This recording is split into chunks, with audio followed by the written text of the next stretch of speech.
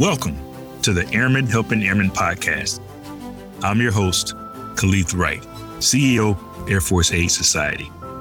Join me as we chat with extraordinary guests, share stories, and learn how amazing people are making a difference in the lives of so many Air Force and Space Force families.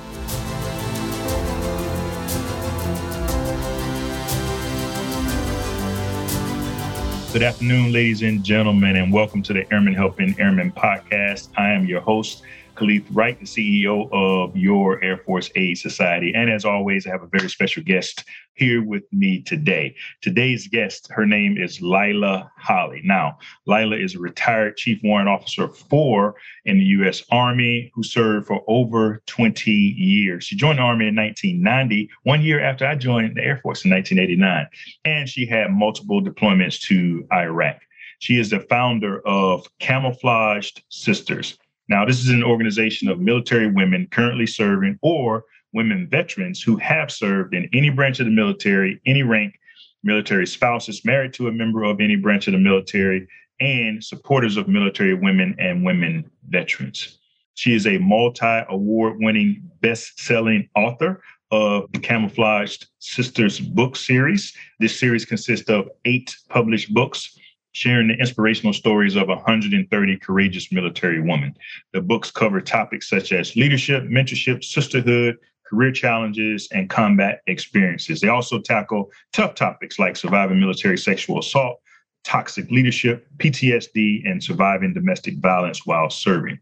She's also written the Behind the Rank series, as well as a couple of other books. And we'll put up a list where you can find all of the books that she's authored. Now, Lila uses her books and real life lessons to help other service members maneuver through the emotional battlefield of transitioning from the military, take ownership of their stories, and heal using the power of storytelling. She is a regular guest speaker for veteran students at Baylor University, and her book, Battle Buddy, is used during in-class discussions on military transition. She is I can see exactly why this next statement is true. She is a highly sought after keynote speaker and workshop facilitator for military units. She is a proud wife of a fellow veteran. She's a mother and a grandmother. She earned her bachelor's degree in social science from Upper Iowa University. And you can find her on the social links to include Instagram and Facebook. And we will make sure that you have access to all the links where you can find out more information about our very special guest, Lila Holley. Lila, welcome to the show. Thank you so much for having me. I really appreciate it. Yeah, it's good to have you with us. Now, so you joined the Army, like I said, in 1990, a year after I joined the Air Force, and you stayed for over 20 years. Tell us a little bit about your background and experience while you were in the Army. Yeah, so I did 22 years active duty in the Army. I was military intelligence my whole career. A warrant officer starts off, well, most warrant officers that are not pilots start off as enlisted. So I started off as enlisted in military intelligence, and then I transitioned to the warrant officer branch. And I really enjoyed my job. I traveled the world, and that was really the reason why I joined the military. Being from upstate New York, that's what I wanted to do. And I was able to accomplish that with the military. Like you said, I deployed to Iraq, Bosnia, the Philippines a couple of times, to Japan, Singapore, just a lot of great places, and worked with a lot of allied forces that really, really helped me grow as a soldier and a leader. Okay. So now tell me, what made you join the military growing up in New York? What drove you to the military? Well, I will tell you, I was a young mother. I was a teenage mother. And I really thought after having my son so young, I thought the option of joining the military was off the table, but it wasn't. I took junior ROTC in high school, and I really, really enjoyed the class. It was Air Force Junior ROTC. And I really didn't know there was like this leader inside of me. And so I'm the oldest of 6 kids. So she was kind of there, but when I got into junior ROTC, I was really able to develop as a leader. And it just really drew me to the military as a career option. Okay, well, good.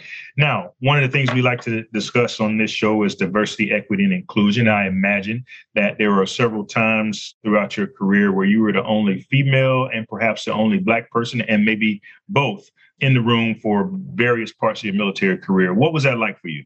Yeah, so I always talk about that. And so my very first Camouflaged Sisters book talks about that, being a Black woman serving in the military, because that was my experience. And I could talk about that all day long. And so that was the first topic that I wanted to dive into. But in that book, we also focus heavily on mentorship. So for me, that you can imagine being military intelligence. You're absolutely right. I was a lot of times the only Black person in the room. And then as I transitioned to warrant officer and really started making rank, I was most times the only female or Black person, and Black and female in the room, because my military career path, I was in a lot of tactical units. And so a lot of times the only female in the room, most times, a lot of times in those mechanized infantry divisions in military intelligence, the only Black female in the room. So for me, I took note of it. You know what I mean? Obviously, scanning the room and taking note of who's in the room, but I didn't let it stop me.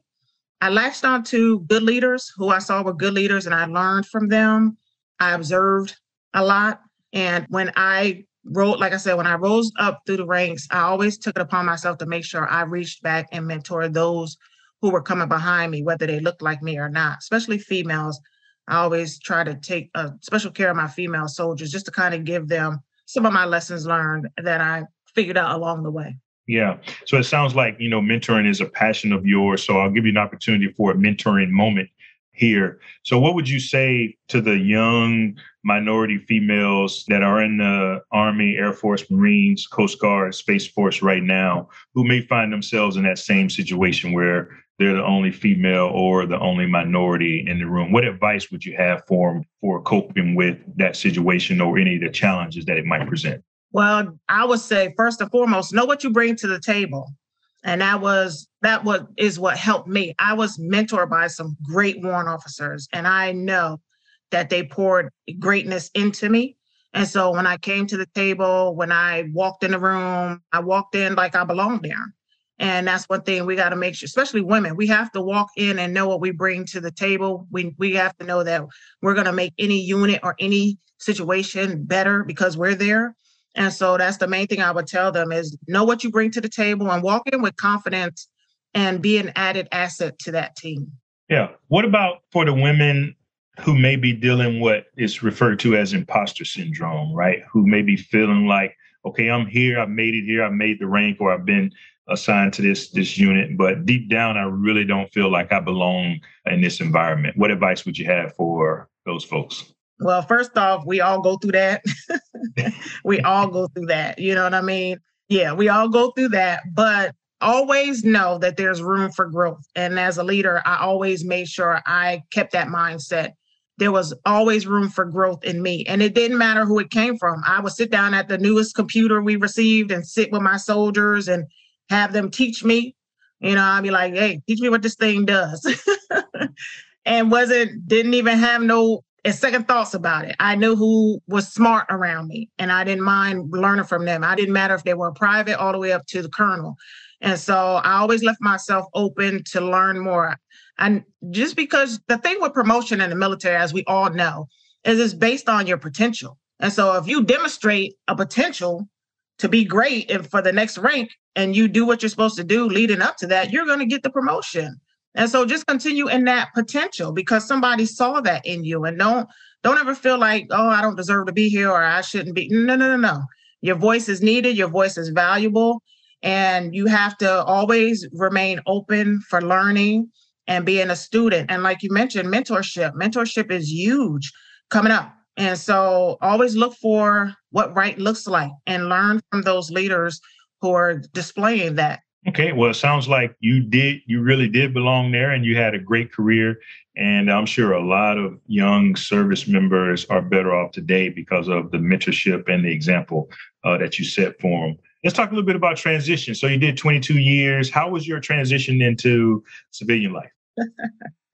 Well, I know a lot of the service members are laughing when you ask that question because, we all know that who have served in the uniform, that transition is tough.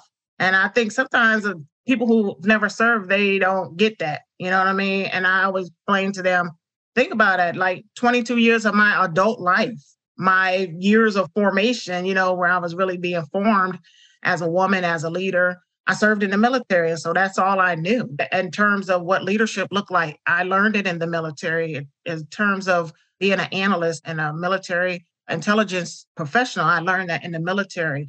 And then growing up as a woman in the military, hey, it ain't for the faint of heart. You got to be tough sometimes, and you have to be loud and you have to make sure you're seen and heard. And, it carries a lot with you. And so I always remind people of that takes place in the military. So after going through all of that for 22 years and then the transition to where life slows down quite a bit, not only PT, but just life in general slows down quite a bit. You don't have that fast pace of preparing for deployment, of PT formation, accountability, and all that stuff. Life really slows down. And so you have a lot of time on your hand to think about all the stuff that you really went through in the military and process it all. And sometimes that's heavy. That's a heavy place to be for a lot of veterans. And so that's where I found myself. As you know, with military intelligence, I carried a top secret clearance my whole 22 years. And so I never, ever, ever in my career visited mental health services. Never. Not saying that I didn't need it, but in the 90s, in the 2000s, early 2000s, that was very taboo. And so two things I tell people I did is I paid my bills and I never went to mental health. Yeah. I cried in my closet and I came out fighting. So, Well, that's interesting because I want to double click on that for here just a second, because it's still a little bit taboo for folks, whether they're in military intelligence or in any other career field, to raise their hand and ask for help and go to mental health.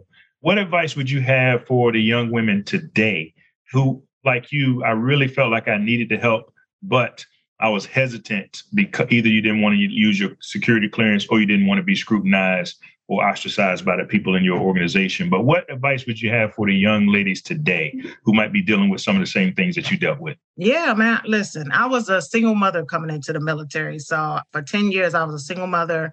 Then I was dual military for the rest of my career. And so it was, look, I probably needed to go to mental health several times. Okay, I'm not even gonna lie. But yeah. Like you said, there's a lot of stigma that comes with that, especially as you climb the ranks. And we're always, as leaders, always mindful of perception. And we never want to be perceived as weak. We never want to.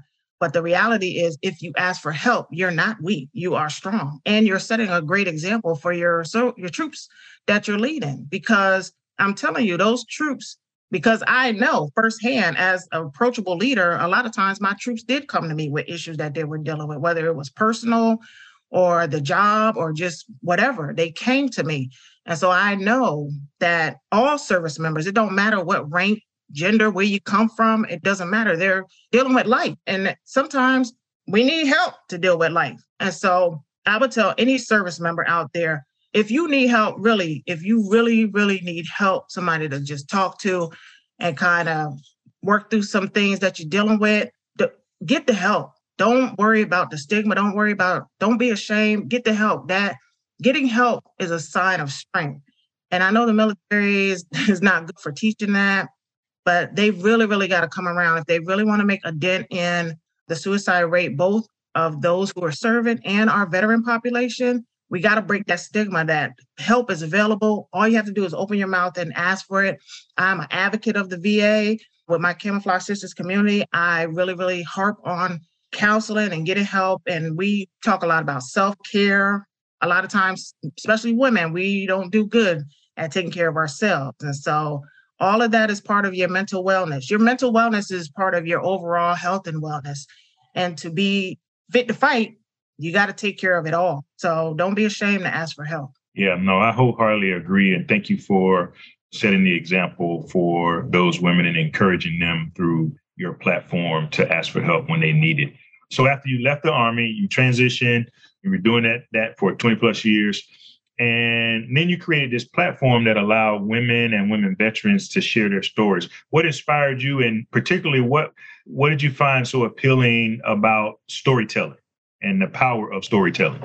Yeah. So when I transitioned, like I said, I struggled a bit. Then I got myself together. I tapped into the VA mental health services and got some great help and pushed through that tough time. And during that time, I started volunteering a lot. with different organizations and meeting other women veterans and sharing my story and learning about their stories as well, and learning more about that transition process for all of us. It didn't matter what era, it was the same. With that emotional transition as part of the process. That's what I learned. And in learning that, I also learned that there's some really badass women veterans out there with some amazing freaking stories, right? Yeah. You know them. Oh, And yeah. I was like, oh my gosh, you did that in the military? You need to write a book. Like, who's telling your story? Where are our stories at? Where are these stories at? Because these women are amazing. Oh, man. And so I got the idea to pull some stories together from, because I knew some incredible women that I served with as well. And I self-published my first book, Battle Buddy. And so I was like, man, I want to put a book together telling these stories. These stories, somebody needs to hear these stories from these women who serve. And so I was introduced to my publisher. I shared the idea with her and she loved it. She was like, oh my gosh, that's a great idea. There's nothing out there. Let's do it. And so I just started asking ladies that I served with. I used social media to kind of fill the gaps and bring the whole book together. And I'm telling you, it was really incredible to find that there were women out there who served in the military or were still serving in the military who wanted to share, who felt like first they felt like they had a voice and they felt like they had a story worth telling. And then to have the courage to share that story, I just was really touched by it. Wow. Yeah. Again, I know all of those women, veterans, and that are still serving are thankful to have you as their catalyst to be able to tell their story. Now, tell us about Camouflaged Sisters. What is the Camouflaged Sisters movement? Yeah, so it started with the books, right? And so the platform really is based on the power of storytelling and how it empowers us to take back the narrative of our stories. So when I first transitioned out, I would watch the news. I would listen to stories about women veterans, Veterans Day come around, Memorial Day come around, and all the reports about women veterans. And it wasn't us telling our stories. It was the story of the down and trodden woman veteran and all this stuff she's carrying with her and all these trials and tribulations she's going through. Now, granted, yeah, that is true. That happens. But that's not the only story. And who is that encouraging? And who is that empowering? And who is that uplifting? Like, man, what little girl is going to hear that and want to join the military? And I don't know too many. So I was like, wait a minute, that's not all of our stories. And that's not the whole story. And so that's why for me, I was like, we have to tell our stories and our voices, and we have to tell our truth from our perspective because we lived it. There's nobody better to tell these stories than those of us who have lived it. And so the movement is just that. We're creating platforms, we're creating a safe space for women veterans to share their stories. We value their voices and we honor their service through our organization and our platform. So we make opportunities for women veterans to come together and connect. We make opportunities for women veterans to share their stories, not only through our books, through our events and different things that we have. And it has just been an amazing journey for me to connect with all these ladies, to hear the things that they've survived through, to hear the hope in their voice, to hear how they've taken steps to ensure their healing. That has been like the greatest reward to see them know that, yeah, I'm carrying some things with me. Maybe I need to get a little help and push through and be a better version of myself. And so for me as the founder, that is probably the most rewarding part of all, to empower these women through their stories. And it takes a lot, as you know, because you read it. I mean, we talk about some tough topics. It takes a lot of courage to share these stories that we're sharing.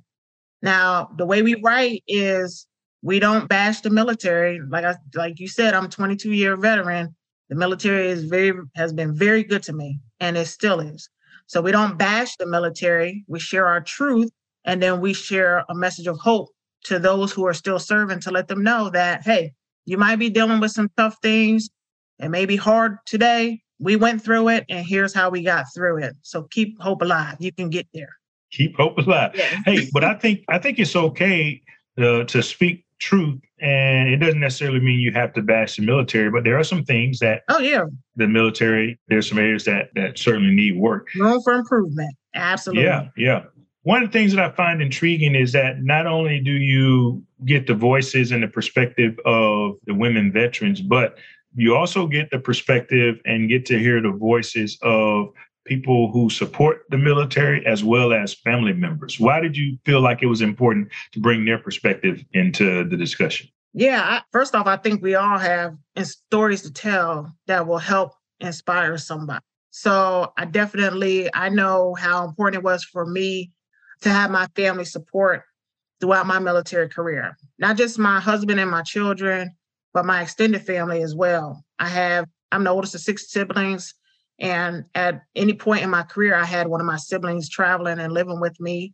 I moved my mother with me at one point, and my dad supported me throughout my career at some different points, taking care of my son for me and different things like that. And so the family members, sometimes we don't get to hear their stories. We don't get to hear the story of the caregiver daughter who's taking care of her father who is a Vietnam veteran. She's in our book, Behind the Ring, Volume 5. We don't get to hear the story of the mother who has 3 children who served in the military. She's in our book, Behind the Ring, Volume 5 as well. And so I felt like those stories were just as important as the stories of the women who serve, because sometimes people don't understand what it means to be in a military family. It's only 1% of our population that served in the military. And so the connection to someone who actually served in the military, sometimes people don't have that firsthand.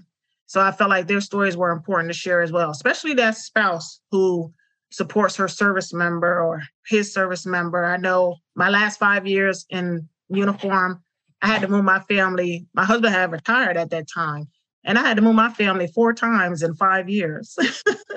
Wow. Yeah. That's a lot to ask, right? That's a lot to ask. Yeah, that's a lot to ask of a family. And he did it without complaining. And he supported me and made sure I got that last promotion and did what I had to do to prepare for retirement. And so I truly appreciated his support throughout my career, and for people to just understand what that looks like from their perspective. Yeah, I think that's really like almost ingenious of you to not only capture the essence of what female veterans and particularly female minority veterans go through, but to also add in the stories of all the people who support them, from spouses to folks out in the community to extended family, parents and siblings and whatnot. So again, just an amazing way to look at things. And I'm sure folks out there are going to continue to be inspired by it. Now, tell us, Battle Buddy, your book, Battle Buddy, is used, I think it's at Baylor University, right? In transition, to talk about transition being in the classroom. How did that come about? And how do you feel about your book being used in the classroom?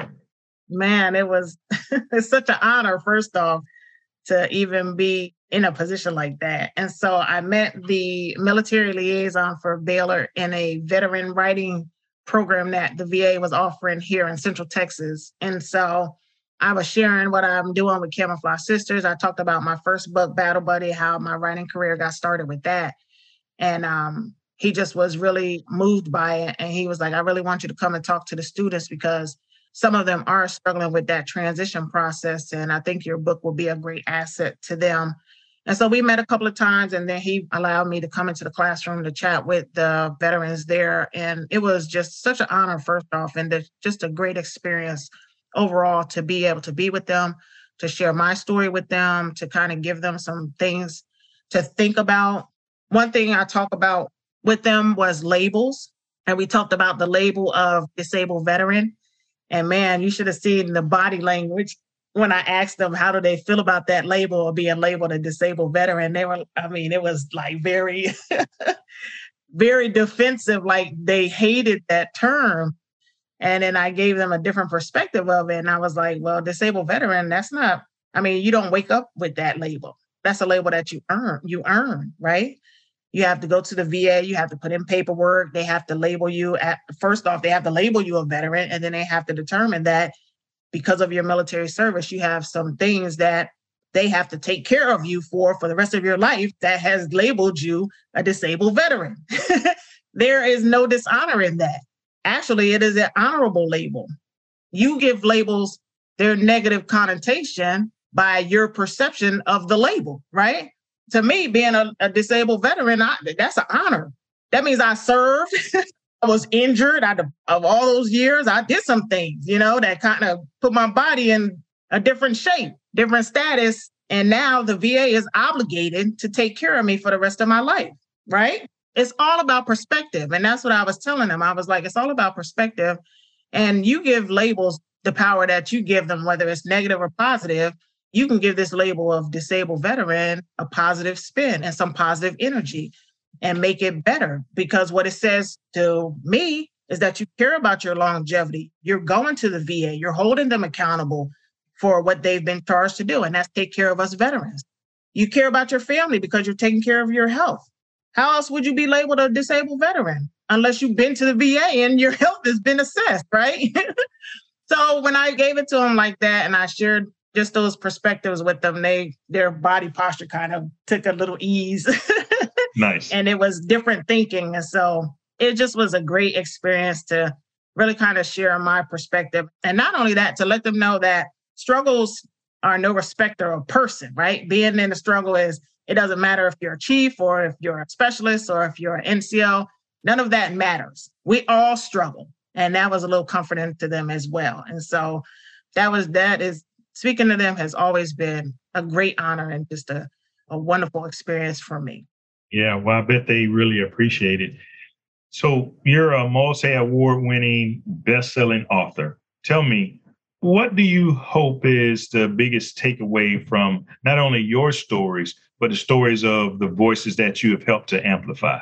Yeah, like I said at the beginning, one of my co-authors and good friends, she brought to my remembrance, because she was in my very first book. And she said, you have helped many women get to their healing place. I walked around scarred and carrying a burden for nearly 20 years before I sought out counseling. And you did that, Lila. You did that with this platform. And I was like, oh, oh, well, okay. That was very humbling and kind of took me back, like the power of this movement that we've created. That's what I want, especially women, to take from this, is that your healing is your choice. As military women, those of us who served in the uniform, even those who support spouses and caregivers especially, we all carry something with us, a heavy burden, whatever you want to call it. We carry some type of weight with us, and it can impact you. How it impacts you is really up to you. I've embraced the leader that I am because of my military experience. It's not like a woman who served in corporate America and climbed the ranks there. It's very different. I'm a little bit louder. I'm a little bit more aggressive in my demeanor, but that's okay. Yeah. That's all right. And when I came to grips with that, I was able to really move through my transition and be okay with who Lila is. I think a lot of times society will make us feel, especially women, make us feel like we're supposed to fit in a box. And I'm telling you, military women, we don't. We don't fit in that regular box. We just don't. And so be proud of your military service. Know that healing, anything that you experienced in your service, be it any type of trauma, from the extreme trauma such as sexual assault to trauma of toxic leadership or trauma of just trying to fit in the boys club, it's all trauma. It's all something that we dealt with. It's all something that we had to process through. You can heal from that and you can be the best version of you that you want to be, but it's up to you. It belongs to you. The choice is yours. The choice is yours. Wow. So again, Lila, man, I just want to thank you for being such an inspiration, not just to military women, but to people in general, right? Whether you serve or certainly if you served, I think people have no choice but to be inspired by you and all the great work that you're doing. But even if you haven't served in the military, I think there's a lot of people on this planet who are inspired by the example that you've set and the great work that you continue to do beyond your military career. So again, I just want to personally thank you for being with us today. And like I said, being such an inspiration. And then I'd like to give you an opportunity to any last words to our audience. Yes, we all have incredible stories If you've been told that you need to share your story, if you've been prompted by God that you need to share your story, even if it's not publishing it, there's always an opportunity for us to share our story to make somebody's day better. I love going to the VA and talking with the old vets and hearing their stories and even sharing a little bit of my story with them. We inspire each other. And so just know that your story is valuable. Somebody needs to hear it. Somebody's waiting to hear it to be inspired. And your voice is valued. So don't stifle your voice. Be proud of your service. Know that you have a story to share. And if you've been prompted to share it, take an opportunity to share it with somebody. Absolutely. Thank you so much, Lila. I really can't wait for us to release this episode because I just know how many folks are going to be inspired to speak their truths and tell their stories just by listening to you and certainly by becoming a part of Camouflaged Sisters. Speaking of that, so if there's a young lady out there listening right now, how can they become a part or get involved with the Camouflaged Sisters movement? Yes, go to our website, www.camouflagedsisters.org. You'll see everything on the website from our membership to our publishing services to our events. We have a lot going on. So we meet virtually, we have in-person events, and we are working on a new book project. So there's a possibility if anybody wants to write, they can get involved that way as well. So we have a lot of touch points for women veterans to connect with us. So check out the website. We're also on social media, Facebook, Camouflaged Sisters LLC, and then at Camouflaged Sisters on Instagram. We also have a LinkedIn page as well. Oh, wow. Again, I imagine you're going to get some good business here coming up soon. So Lila, thanks once again. Really appreciate it. Look forward to talking to you and maybe working with you at some point in the future.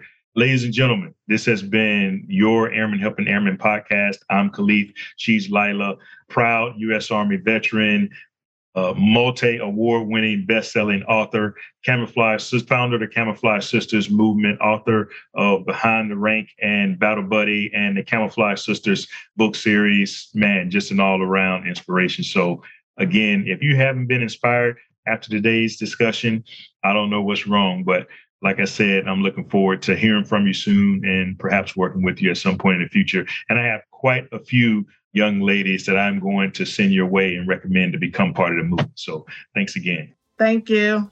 All right. Thank you for listening to today's episode of Airmen Helping Airmen, brought to you by the Air Force Aid Society. To find out more about how we make a difference, visit afas.org. And then be sure to search for Airmen Helping in Apple Podcasts, Google Podcasts, Spotify, or anywhere else podcasts are found, and click subscribe so you don't miss any future episodes. On behalf of everyone at the Air Force Aid Society, thanks for listening and join us on social media.